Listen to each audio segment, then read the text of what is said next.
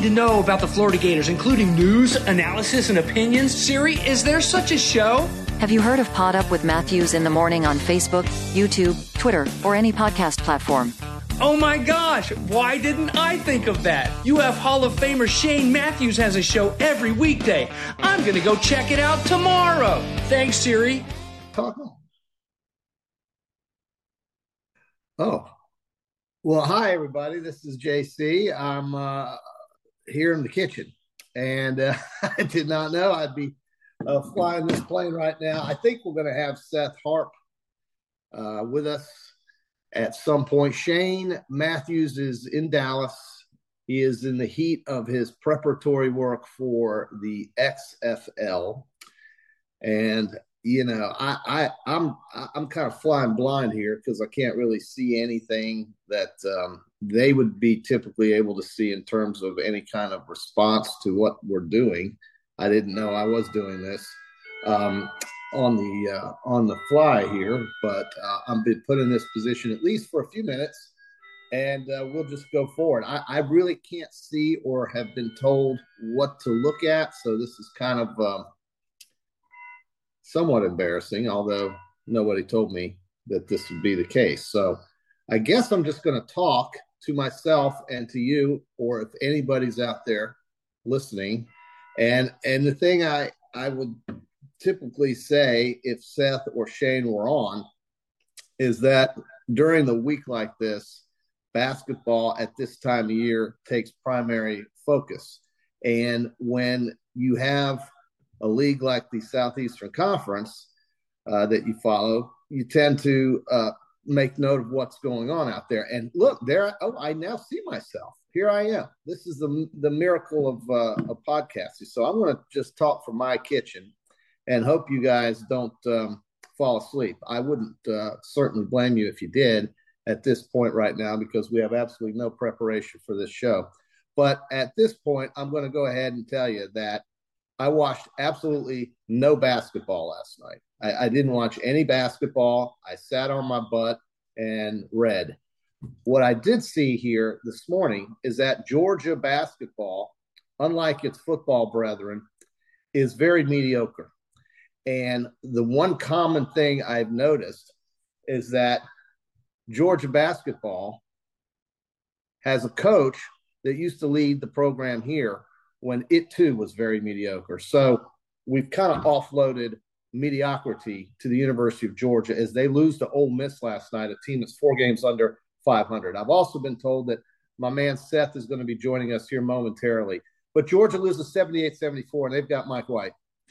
The other thing that happened last night in basketball that I think I took notice of was Arkansas beating Kentucky on the road in Lexington by 15 points. And this Arkansas team is a team that I have a feeling is about ready to turn it up and challenge Alabama for the lead of the SEC or for the class of this league. It's not Kentucky. It clearly is not Kentucky. It is Arkansas and it is Alabama.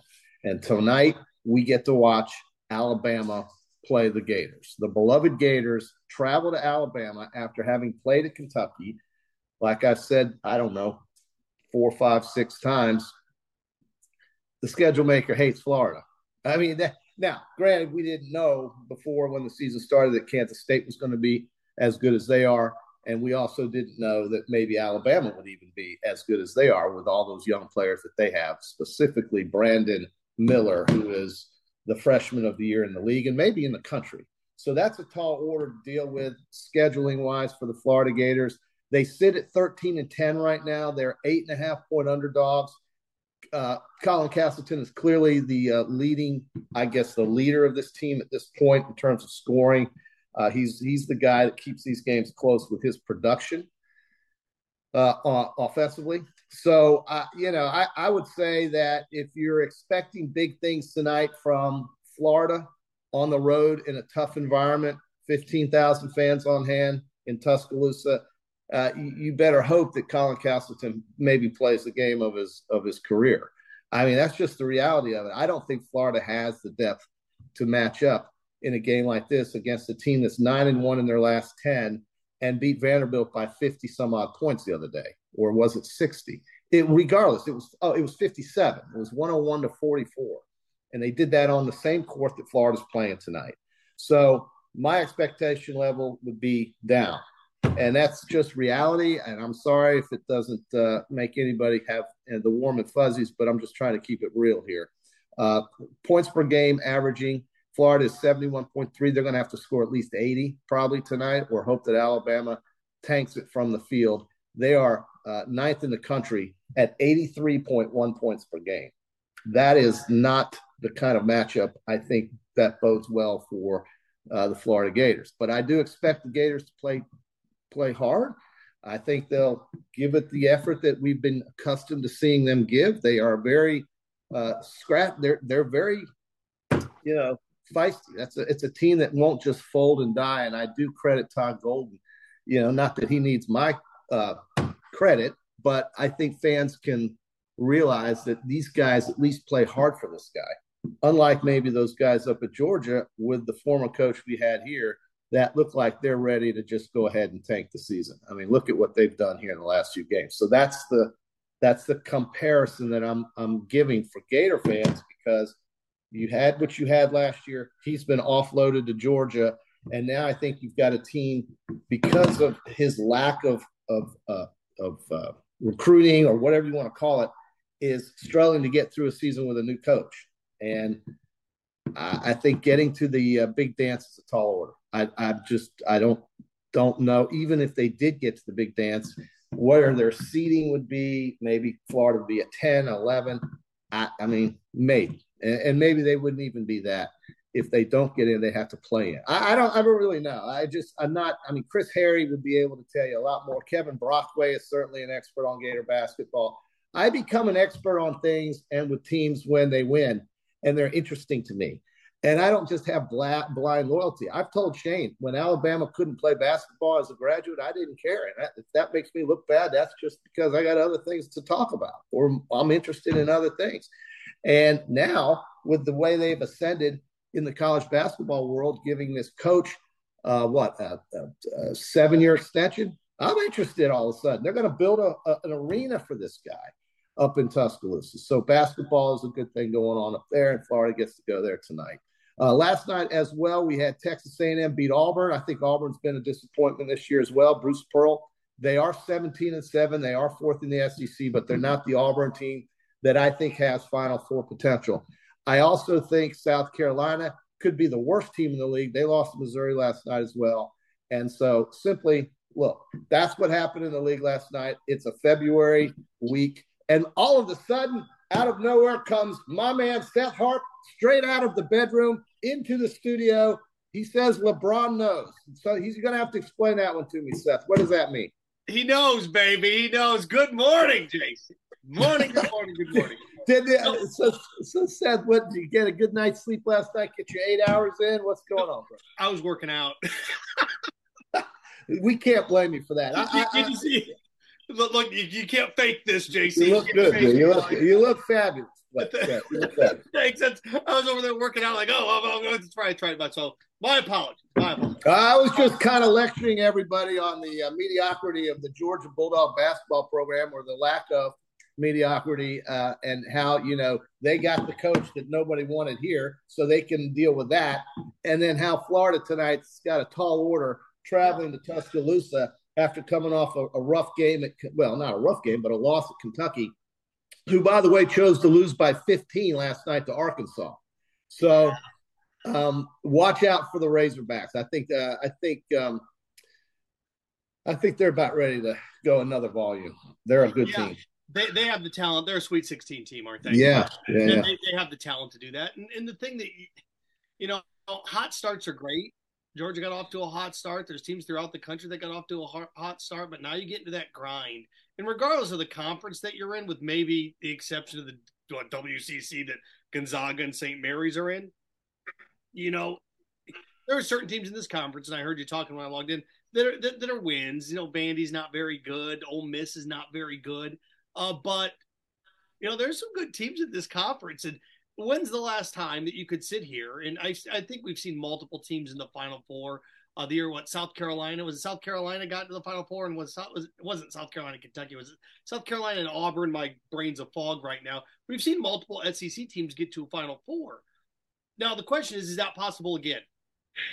I mean, is Tennessee and Alabama? Could we have two SEC teams in the Final Four again? Compared to any other conference, I mean, the Big Ten's a one-trick pony, right? Maryland's okay, but it's going to be Purdue if it's anybody. The conference is good. Seth,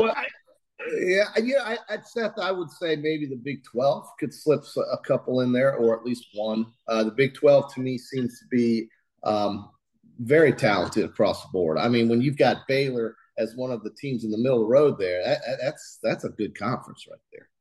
And overall, you look at what, and I think for the Florida Gators, it's a good thing Arkansas is good.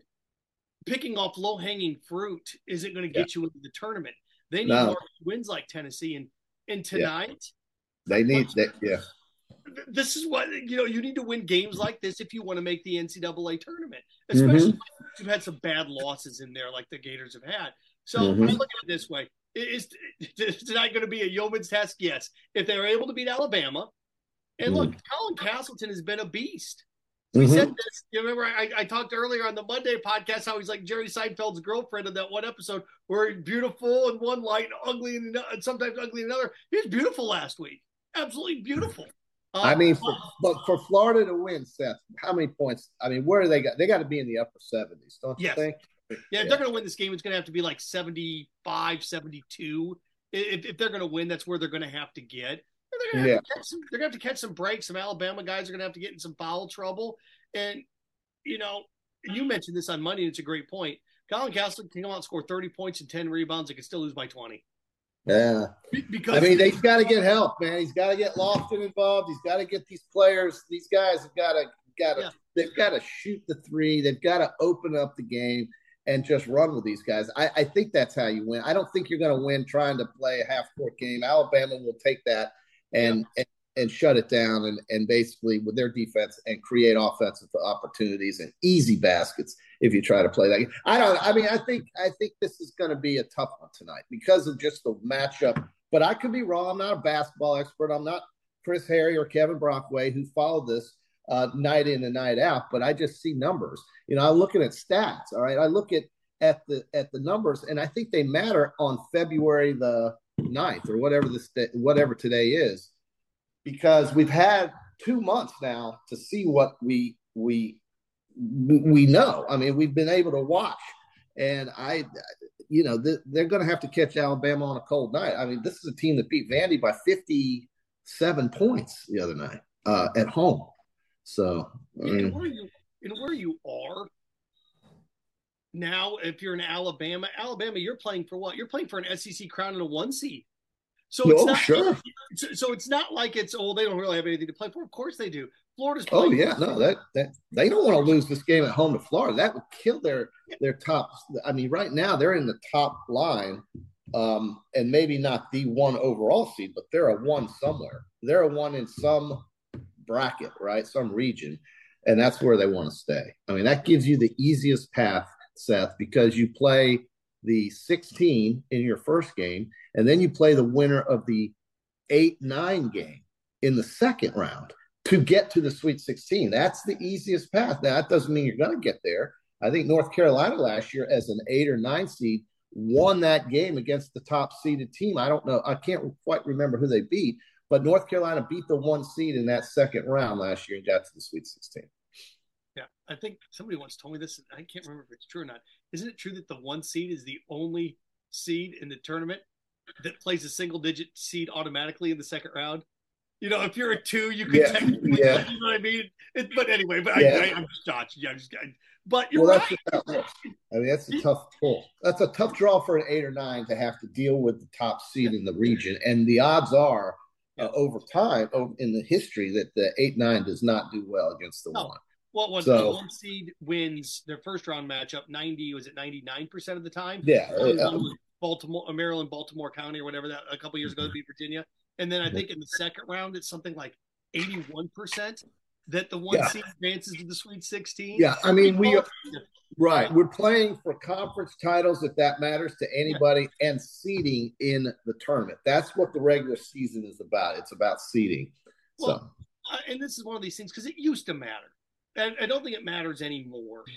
But there was a time that we used to sit here and say, would it be more beneficial to make the NIT and win 3 or 4 games, getting home games, getting the fans around more?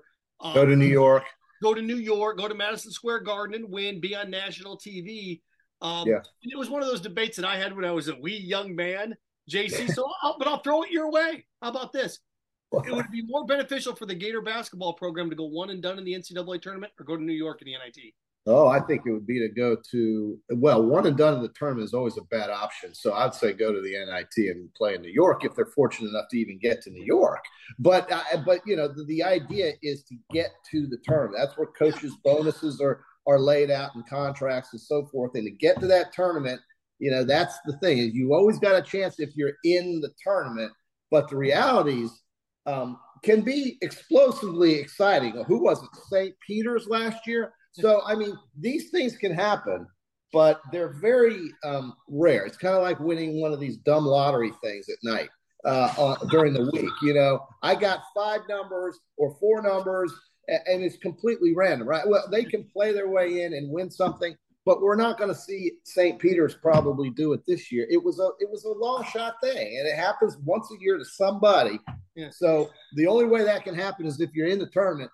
But the odds are, and the reality is that if you can play 4 games, maybe 3 of those at home and 1 on the road, and then go to New York City for a Final Four, how's that not a good experience? As opposed to getting your tail kicked in Raleigh, North Carolina, in front of 8,000 fans at 12 o'clock in the afternoon on Thursday. So and Florida's going to have to grind to get past the play-in round. They're going to have to grind to get past. They are. Because right now we're talking about, well, they're in. Well, they're going to be one of the last 4 in. Even if they won tonight, they'd be on the bubble or one of the last 4 in. And, you know, that means Dayton, Ohio on a Tuesday or Wednesday. Since I was a little behind getting started today because I was busy pumping iron, let me get to a couple of these right now, all right? It's up the MRI text line, okay? It's simple. Just fire away. 352-353-7465. That's 352-353-7465. Titan MRI. There you go on that. And also, Facebook Live. You got a question for JC or myself? A Facebook Live question is brought to you by Meldon Law, the only official injury law firm partner of the Florida Gators. So if you have any questions, you can fire away, and I'll try to read them as they come in and based on their relevancy. So there we go. But no, there's no moral victories, especially in the tournament. But I think I think how Florida plays tonight, I do think it matters. The fact that they came back against Kentucky and made that a game, I think it matters. If they can keep this competitive tonight and lose by 10 or fewer points, then I think that you build some momentum going into Vandy and Ole Miss. And those are 2 winnable games there. Very winnable. The magic number to me, they're 13-10-6-4. If they could somehow get to 18-13, which is 5-3, then if they win a game in the NCAA tournament, you put yourself in the discussion. So you mean the SEC tournament? Yeah. Well, and maybe it might take 2 or 3 wins. I remember last year Texas A&M won something like 4 straight games in the SEC tournament. I watched them play. That was an NCAA tournament team, and they got shunned on Selection Sunday, and I thought that was awful because athletically speaking, that was a very good team last year, but their record was not as gaudy, and they played to the finals. They played 4 straight nights in the SEC tournament last year down in Tampa, and that was an NCAA tournament team, and they didn't get invited. So you can see how hard it can be for some teams like that. And I think that's Florida's situation right now. Unless we see lightning strike, they beat Alabama, they win the Vanderbilt game, they win the Arkansas game, they win the LSU game, and so forth. So, unless they hit a different speed, a different level, I've seen what I've seen. I know what this team is. I kind of think I know what this team is. You got some other games tonight, Seth. You've got Mississippi State, who's all of a sudden found a different gear. They've won a couple games in a row. They're dangerous defensively, and they're a 10-point favorite at home against LSU. So that's a big opportunity for Mississippi State to kind of keep the ball rolling because that's a team that Florida's competing with in the league for consideration for the big dance. And then Tennessee and Vanderbilt tonight up in Nashville. That will be a closer game than what maybe fans think, because it's in Vandy. It's a rivalry game. It's this, it's that. And so those are the 3 conference games tonight that we're going to be keeping our eye on. And then, of course, we go into Saturday. So with Vanderbilt. Yeah, and, when they lay out that tape, the tail of the tape like they do in boxing in the NCAA tournament, and, on Selection Sunday when they go, okay, quality wins, bad losses, RPI top 5, when they lay all those things out, quad 1 wins, quad 2 wins, you have to ask yourself, what's more impressive, your wins or what's more detrimental, your losses? Mm-hmm. And with a win tonight, it's going to be a tall task. Good gracious. I think so. It'd be bigger than beating Tennessee, of course, because it's on the road and everything that lines into it. It would mean more. It sure would.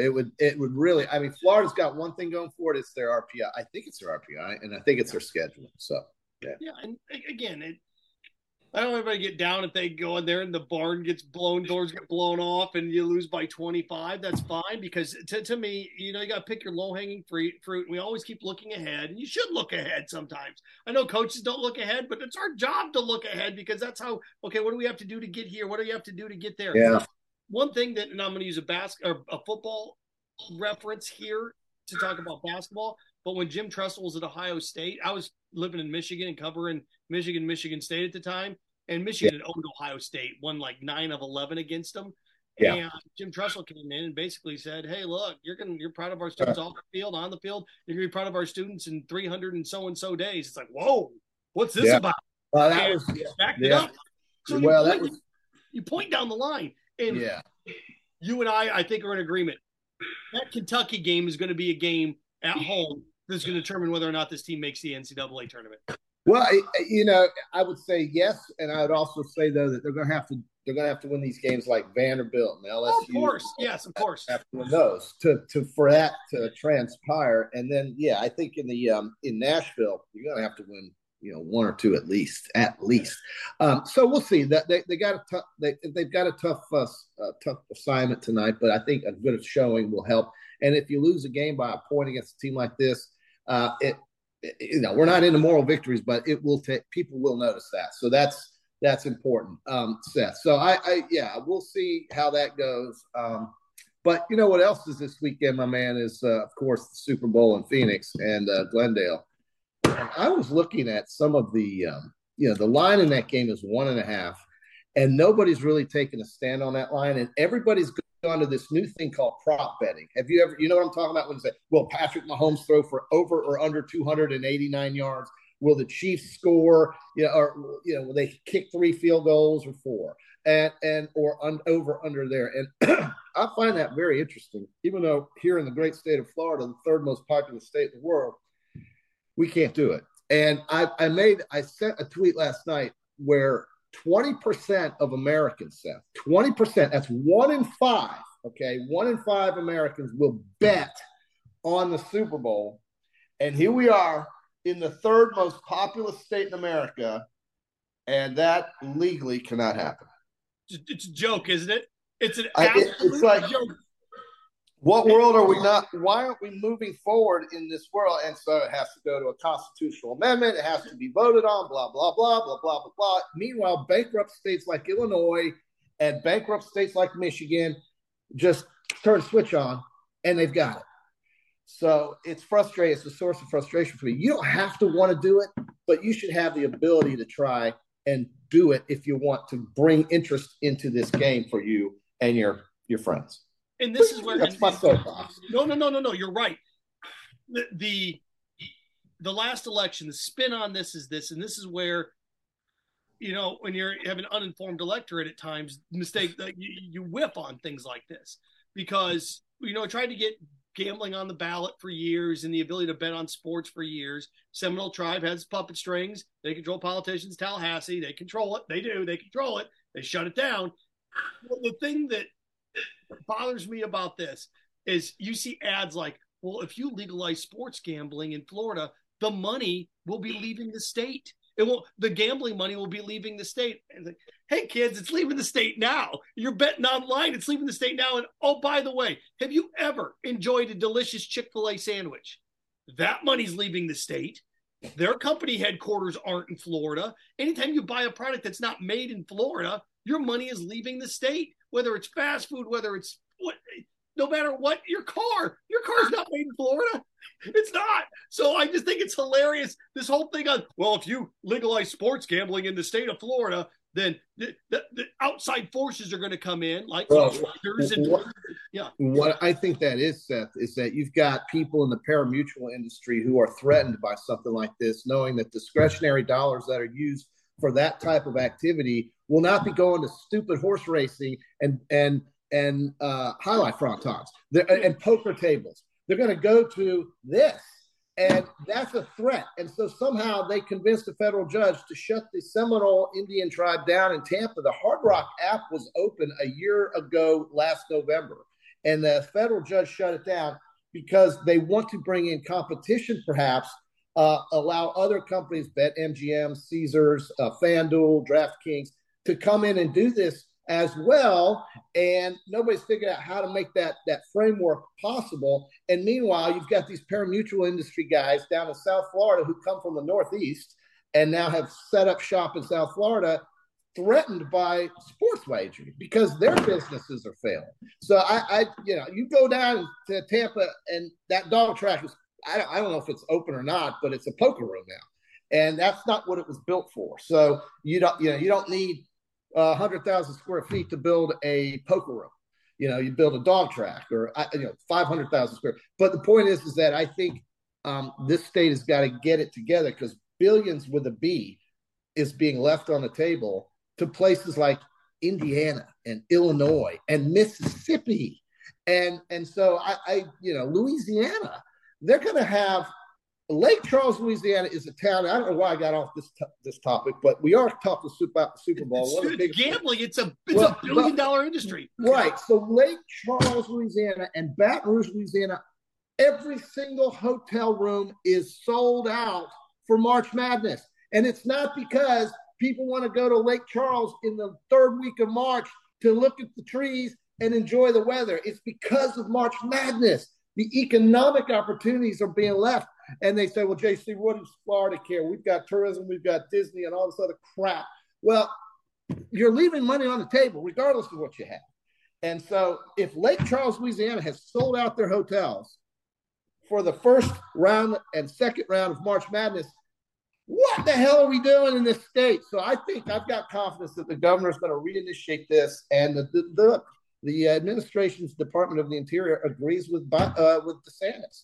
Yeah. And so we've got to get it through the voters, I guess. And that's just frustrating. You never know when that's going to happen.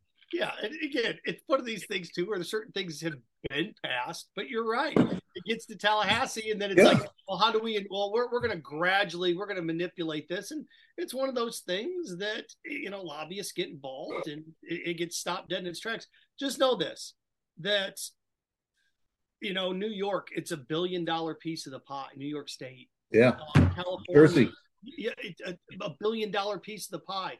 And you talk about the size in the state of Florida, the fact that sports gambling, I would love to see. It will never happen. But I would love to see Scott Strickland set up a gambling entity, a place you can bet inside Ben Hill Griffin Stadium when they remodel this thing, or they build a new football stadium. JC, what are we hearing? If they build that new football stadium, that's maybe a story for a different day. But as you look at things, I would love a concourse where you can bet on the game. You can place prop bets on whatever you're watching, like, okay, over under catches in the first quarter for Gator receivers. I would love to see it. Love to see it. Chris writes, Florida had a lot more problems than legalized sports betting. Everybody, well, guess how you solve those problems? With money sometimes. And employment. New Jersey took this issue to the Supreme Court, I think, to be able to do what the state of Nevada is able to do. At one point, the state of Nevada was the only state in the country that was able to do this.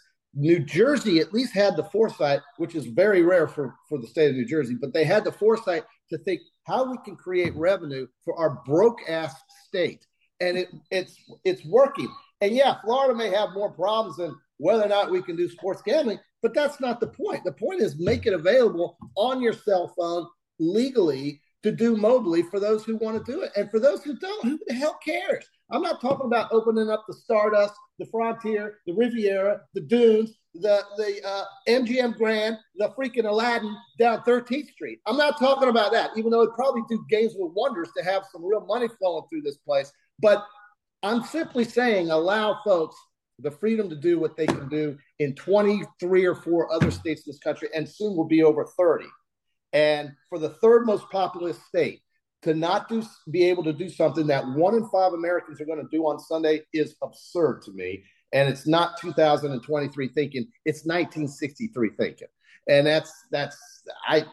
look, you don't have to agree with it, but you should be able to say, if you do want to do it, it's there. Your location settings should be able to work, and you should be able to go to BetMGM or Caesars or FanDuel or DraftKings.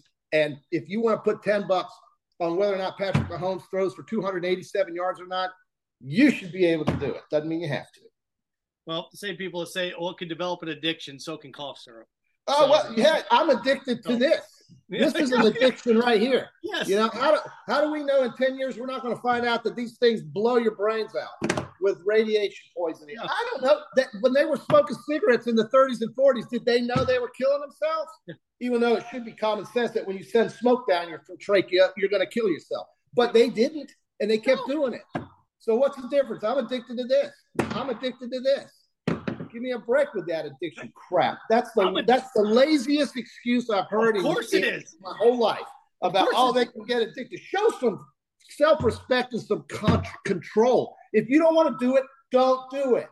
It's as simple as that. When you run out, guess what solves this problem? You run out of money, all of a sudden you can't do it anymore. So there you go. I saw this, and it's absolutely hilarious because it's true. If you legalize sports gambling in the state of Florida, you can get rid of all the toll roads. Oh, well, gee, then I could get rid of that ridiculous thing on my windshield that takes money out of my bank account for driving under yeah. I mean, there's so many things you could do. It's all about revenue creation. And that's the world we live in today, folks. And we need it because of the amount of money we spend that we don't have in this country, by the way. All right, you gotta take a time out here really quick. Thank you. Was that Chris for that Facebook Live question brought to you by Meldon Law, the only official law firm partner of the Florida Gators. And Kyle Crooks waiting in the wings. We're getting ready to. Okay. This is going to be good stuff. But enjoy the game tonight. I say Alabama by 11. All right, I got you, and we'll see you on Friday, Seth. Kyle Crooks coming up next here on Pot Up with Matthews in the morning.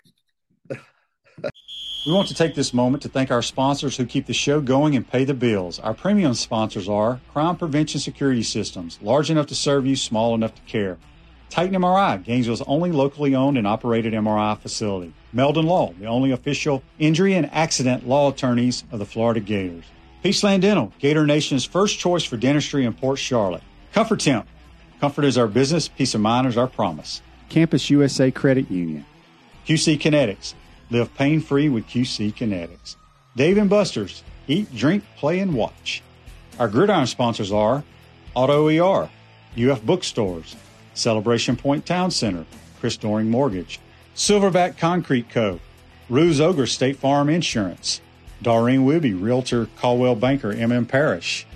Our touchdown sponsors are Adams Ribs, Gator Dominoes, Celebrate Primary Care, Gator Bait Media, Okido America, Style Cuts, Ironwood Golf Course, Big Mills Cheesesteak, McDonald's of Gainesville, 84 Lumber, Tropical Smoothie Cafe, Aver and Smith, Dowling Signs, Baker's Sporting Goods, Silver Cube Billiards and Sports Bar. If you're interested in promoting your business on the show, call Freddie at 352-284-3733. If you like what we're doing here, make sure to follow us and support the businesses that support us. Calling Gator Nation. You're invited to be part of Gator history on Friday, February 10th for the official dedication of Steve Spurrier Way at Celebration Point Promenade in front of Spurrier's Gridiron Grill. Lots of dignitaries and press will be on hand to witness this historic event. And it's open to all who bleed orange and blue. It's the grand unveiling of Steve Spurrier Way. It's all happening Friday, February 10th from 5:30 to 6:15 at Spurrier's Gridiron Grill in Celebration Point. Zellar Parpon Sports, Kyle Crooks, the golden voice Gators women's basketball, Mm-hmm. Gators women's soccer, Mm. Gators softball. Ooh.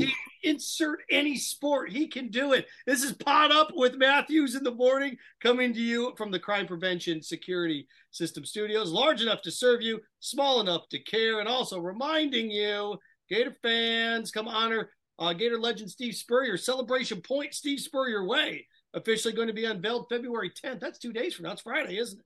Yeah, 5:30 p.m. Promenade in front of Spurrier's Gridiron Grill and Celebration Point. Go Gators. I know that they're going to name an alley after me over on 36th Street coming up here when my illustrious career is winding down. But nonetheless, Kyle Crooks, and I hand the baton over to him as he leads this next half hour. Kyle Crooks. Seth, it's good to see you, my friend. I know we did a show a week ago or maybe a couple weeks ago after the NFC and AFC championship games. I know you're revved up because your Chiefs are getting set to play in the Super Bowl on Sunday, and I don't know how much sports-wise you have a whole lot to look forward to. I don't know what your other teams are. I know that you're a Chiefs fan and you've been here in Gainesville in the last couple of years, but here we go. Just how excited are you, Seth, right now? What we said a couple of weeks ago after the championship games, this was the best matchup, we think, out of the four teams. Right now, the line sits Eagles favored by 1.5, so it's essentially almost a pick 'em going into the Super Bowl. How fired up, how confident are you heading into Sunday? Right after the game, I said the Eagles are going to beat them after the conference championship games because Patrick Mahomes' ankle, all the Nicole Hardman, all the injuries that the Chiefs have accumulated. Let's face it, the Chiefs had their number 2, number 4, number 5 receiver on the field at the end of the game. You start to see some numbers, and I start to wonder how wrong I was of jumping the gun. I didn't know this, and I saw this stat. Patrick Mahomes has played the number 1 defense in the NFL 8 times in his career. You know what his record is? 7-1. 7-1. And he's playing the number 1 defense this weekend. So for what that's worth, all right, now this is a different stage. It's a bigger stage. We saw a couple years ago in the Super Bowl when he had an offensive line that was kind of dinged up, what he wasn't able to do. But we have Eagles fans that are students that I talk to, and I ask them this: when's the last time you beat a good quarterback? When's the last good quarterback you built that you beat Eagles fans? Well, Trevor Lawrence, week 6 or week 12, whatever. I mean, so it's been a long time. I think that right now, if I were a betting man, which I am, I would say the Chiefs win the game by 4 points. I think it's like a 28-24, 24-20 type of game, but I think it's going to be good. I do. And, 2 years ago, we had a dud. The Chiefs, and I thought the 49ers was a very good game. Mm-hmm. Not a great game, but a very good game. Last year was kind of And the Bengals and the Rams, it wasn't the most pretty thing in the world. Of course, you keep going back over time, and the Patriots-Rams game was a dud. The Patriots-Falcons game was a dud until the final 20 minutes. Mm-hmm. So I think this one gives us a shot to be a good game. I don't see the Eagles blowing out the Chiefs. The Eagles aren't going to beat the Chiefs by more than 10 points. It could happen on the other side of the ledger, but Clyde Edwards-Hilaire's coming back for the Chiefs. Mm-hmm. What does that mean? It's just another guy that they can hand the ball off to. If the Chiefs can rush the ball for 80 yards or more, they'll win the game. Yeah, I mean, you look at the Eagles up front right now. That's probably one of the best units in this game. If you parse out all the position groups up front defensively, that's probably, besides obviously Mahomes and Kelsey on the other side, but you look at Fletcher Cox, you got Hassan Reddick. I mean, that group up front is tough. You have 2 offensive lines that are elite in this game, 2 defenses that are very good. Eagles probably better defensively. The big question right now, the health of Patrick Mahomes, and that was a big question going into the championship game. How healthy is that ankle? And he answered a lot of questions in the positive on his end. He tweaked it a little bit towards in the second half of that game, but he's had now 2 weeks to get healthy. And I think he's going to be healthy enough but now you factor in the best pass rush against maybe a not 100% mobile Patrick Mahomes. if you had to guess percentage-wise, how mobile is Patrick Mahomes in this game? Is he 50%, 60%? I don't know, but that's a big wrinkle in this game. Can he get outside the pocket and make plays? And let's face it, even though he played banged up, it'll have been 3 weeks since the injury, right? So I mean, that's everything, isn't it? Now that's why they have to run the ball. That's why they have to run the ball. And I also look at it like this. You've got Nick Sirianni against Andy Reid. Let's face it, Andy Reid kind of out-schemed Kyle Shanahan in the fourth quarter of the Super Bowl a couple years ago. He got him. You go back to the Super Bowl in Jacksonville. Andy Reid did a nice job against the Patriots and Bill Belichick. The problem was Donovan McNabb didn't play very well. And he didn't spread the ball out. T.O. played. Remember, T.O. was coming off a big injury that game, too, and he had a monster Super Bowl. He had like 7 catches for 105 yards. It was just one of those games where, Patriots defense kind of suffocated the Eagles and took away some things. So you wonder, I agree with you, the front four of Philadelphia, if they can get pressure without blitzing, then the question is, what does Patrick Mahomes do with that pressure? He's better than anybody in my life of buying an extra 2-3 seconds than anybody we've ever seen. He just is. He's better at it than anybody we've ever seen. But you saw in the AFC Championship game, he couldn't buy an extra 2 or 3 seconds until the end of the game. And if he's 100% healthy, he turns down the sidelines on that and maybe doesn't need the 15-yard penalty. So this is, to me, there's so many elements that come to this. But if Patrick Mahomes, let's say, is 70%, and he can win a Super Bowl against the number 1 defense in the NFL with a 70% Patrick Mahomes, then you start to look at things, Kyle, like this was the Chiefs' rebuilding year. They have 6 rookie starters or 6 rookies that were playing in the fourth quarter of that Bengals game.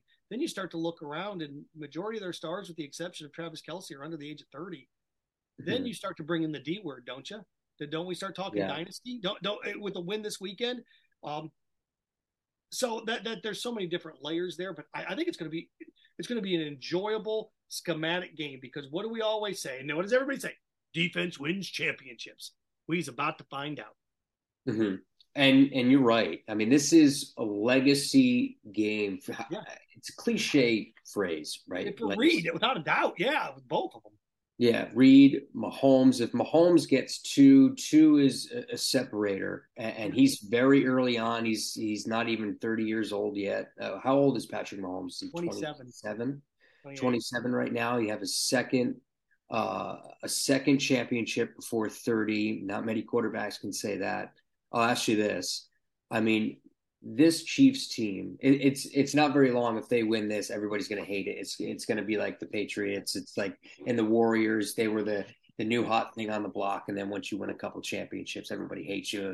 They say, oh, we got to see this again. Although we all love watching greatness, so we wouldn't complain, but we would complain. Do you think that Mahomes can possibly get, if he wins this one, can he get to Brady's 7? That's the big question. I mean, there's so many variables that go into being able to win a Super Bowl, let alone 5 more after this one. Do you think he could eventually, I think eventually his skill set and what he's done, he's changed the game. He's like Steph Curry in the NBA. Now everybody shoots 35-footers because it's fashionable. The way Mahomes plays the game, it's going to influence the next generation of quarterbacks coming up. There's no doubt about it. Do you think he can eventually get to that point and become in that class of one of the greatest of all time? No, not 7. No. I think that's I don't think so either. But here's the thing. 5. Yeah, I think you get past Montana. I think you get past Bradshaw, because you start to look at that layering, and Brady 7, right? Bradshaw 4, Montana 4, Aikman 3. I don't think anybody else has 3, do they?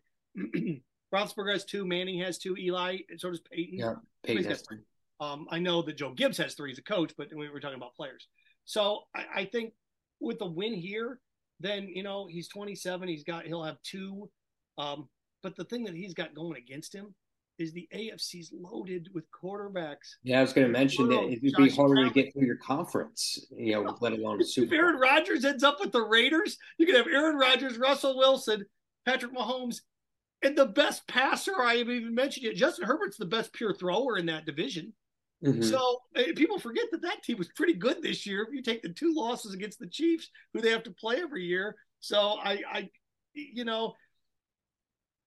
for his legacy, and you're right, this team's about ready to, if they win, they're going to turn into the Warriors. They're going to turn into that team that, all of a sudden wins all these games and wins a couple championships.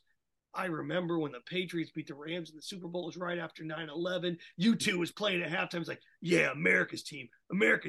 Within 3 years, everybody like, this sucks. I'm tired of these guys the same all the time. Which I don't know any dynasty that anybody loves other than that particular fan base. Mm-hmm. But dynasties are great for sports. They are. Hold on here. I got a couple things. Is this Meldon Law Facebook Live? Where's Shane Lamar? Shane is busy with camp. He's busy with coaching. He's mentoring the next generation of he's getting ready for the XFL season. So Kyle Crooks, myself, Seth Harp in here today. So there you go. Jimmy Johnson has 3. If you count the one Switzer one with Jimmy. Yeah, he's handed to Switzer. Yeah, Butch Davis has a national championship at Miami too, if you do that. So yeah. So there we go. But no, Kyle, I'm looking forward to it. And I'm a Pacers fan. Grew up in Indiana, so there's not much happiness there. The Red Sox. It was like your sports fans are sprawled out all across the country. Seth. Yeah, when I was a kid, the Colts weren't in Indianapolis. They were in Baltimore. Mm-hmm. Pacers, the Pacers are the only team. So it's like, okay, everybody loved the Bulls. I'm like, I'm not jumping on that. No way, Jose. And being from there, that clash with Chicago all the time. I was a Red Sox fan. We didn't have professional baseball in Indy. And, growing up and watching them get their heart broken against the Mets and everything that went into that. Plus, the lady that babysat me when I was a kid, family was from Worcester. So they had that thick New England accent. So I'm spread out all across the country, man. And everybody, you're just a bandwagon guy. Anything that you want to know that happened before they won titles, come find me. Because I was a miserable cat until 2003. All the way up through 22, my sports team didn't do anything. So there we go. You want to know who my teams were? There you go. And I went to Western Michigan University, and they went to the Cotton Bowl a couple of years ago. But other than that, that's about it. That's right. We want to knock out some of these reads right now, Seth. I know you got them. Some of our advertisers let's get here, and I know you want to look at some other things too.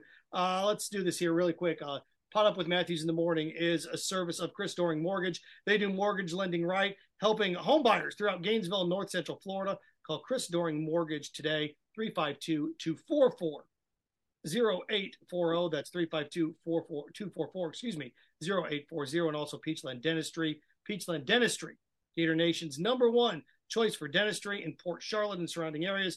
Visit them at peachtreedental.com and join us on Friday for Peachland Dentistry, JC and the QB weekend picks. I need to go to the dentist, by the way. Can't see my last appointment. Same here. People are blowing me up here early. If I told you the last time, Seth, I went to like an actual dentist appointment, you'd look at me and you'd be like, dude, you have some problems. I brush my teeth every night, all that stuff. I just don't like the dentist. Same thing with the doctor. I don't go to the doctor as much as I should.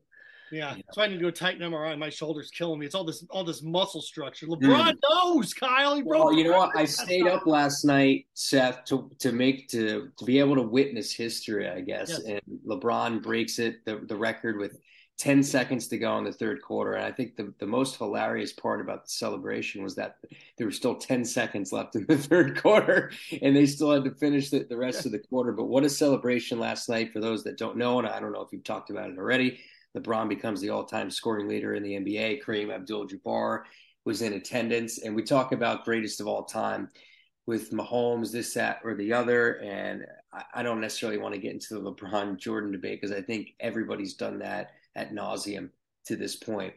But we mentioned transcendent type players. The way LeBron is built, the way he plays, it's something necessarily we haven't seen a whole lot ever. They like to compare him to Jordan, but I think that the better comparison is him to Magic. Magic, who was there last night, the way he facilitates, I don't know how many career assists he has, but he's not like Kobe and Jordan were a better comparison, because Kobe, he emulated Jordan almost to every single move that Jordan did. But LeBron, if you look at, I would say you easily put him in the top 5 all time. Where do you have Jordan? Where do you have LeBron all time? He's the most complete basketball player ever. Sure. And this is, he's the greatest. And you get into semantics. But nobody, the 5 tools, could do 5 better than LeBron. And this happened a couple of years ago when they beat the Warriors. LeBron James made 5 plays in the final 2 minutes that no other player in the history of basketball can make. He went down and blocked the big shot, came out, drew the double team, laid the assist down. Kyrie hits the big 3. He goes back down at the other end, gets a steal. It's like he did everything that you need a player to do in the final few minutes. LeBron's not blocking Draymond, or Jordan wouldn't be blocking Draymond's shot. And Pippen would be in the lane doing that. So I look at it like that. He's the most complete basketball player ever. You can argue GOAT, semantics, all those things. Here's, I think, the thing that gets lost with LeBron. He was on the cover of Sports Illustrated, 17 years old. Title said The Chosen One. Kyle, and he lived up to it. Yeah, and it very rarely lived up to it. 17 years old, got put on the cover of Sports Illustrated and was told he was the chosen one. And it's like, well, he's King James. Oh, he's not the king. He didn't give himself that nickname. Okay, this guy has never done anything wrong, right? He's never been in trouble with the police. Never had his wife beat him with a golf club, right? He's never been in any trouble. There's no reports of fraud or anything with him. So and this is my generation's fault, Kyle. Your generation, no, my generation's fault that we were so offended that somebody could even come close to Jordan. So we tried to pick this guy apart in his career every step of the way. Like, well, Jordan had killer instinct. Jordan, oh, stop, Alan Cochran, except cry and pitch a fit, whatever. You go back and watch any Jordan game. That dude complained more than anybody in the league. Reggie Miller talked about it. Jordan whined about every single thing, every single call that didn't go his way. There's audio of this, and watch old NBA, this whole thing. Jordan never complained. Jordan won a championship all by himself. Yeah, except the 2 Hall of Famers that were with him, and Rodman and Pippen for the second go around. That's ridiculous. Anyway, he's the most complete basketball player ever. What's funny about this with Jordan, and I'll let you get thought in on this, or LeBron on this, is he breaks the all-time record. He did it in fewer games than Kareem, right? LeBron's not 40. Kareem was 42. Now you can go, well, he went to college, didn't go to college. Fair enough, but he did it in fewer games. Jordan got to his number in fewer games but I see this last night. Like, well, you look how many games it took him. We didn't do that with Hank Aaron, did we? We didn't do that with Hank Aaron when he broke Babe Ruth's record. We're like, well, he did it more games than Ruth. Didn't do that. Didn't do it with Pete Rose when he broke Ty Cobb's record. All these guys that set these longevity marks in baseball and other sports are like, oh, Pete Rose is the hit king. But with LeBron, it's like, well, he's the all-time point. Yeah, but he did it in fewer games. We always hang these asterisks next to him. And it's a shame because we have an entire generation, my generation, that wasted enjoying this man's career because we wanted to compare him to the hero that we bought his shoes when we were in the 4th grade. So it's sad. I've enjoyed watching him play. You can appreciate greatness here and love this. Look, Kyle, you can love blondes and brunettes. You can drink Coke and drink Pepsi. It's okay. You can do those things. And that's where I am with LeBron and Jordan. That's where I am. Well, Seth, I look at it this way too, is like, we don't necessarily do the same thing with a lot of the big stars in other sports. Like Mahomes, we say, can he get to Brady or can he be the greatest of all time with not necessarily tearing him down? LeBron, I feel like I don't know if it was the Boys and Girls Club thing where he said, I'm taking my talents to South Beach, where was the seminal moment for him where everybody just started hating him, although he gave money to charity during that time and that interview with Jim Gray. But every other athlete, I feel like we don't tear down nearly as much as we tear down LeBron. And there's all these narratives out there about him, about he's not clutch and he's not this and he's not that. I think it was a clip yesterday. JJ Redick went through all of the narratives about LeBron and he gave objective numbers to say this is wrong. When people say he's not clutch, he has like the most clutch field goals in NBA history or something like that. People can go find it on Twitter.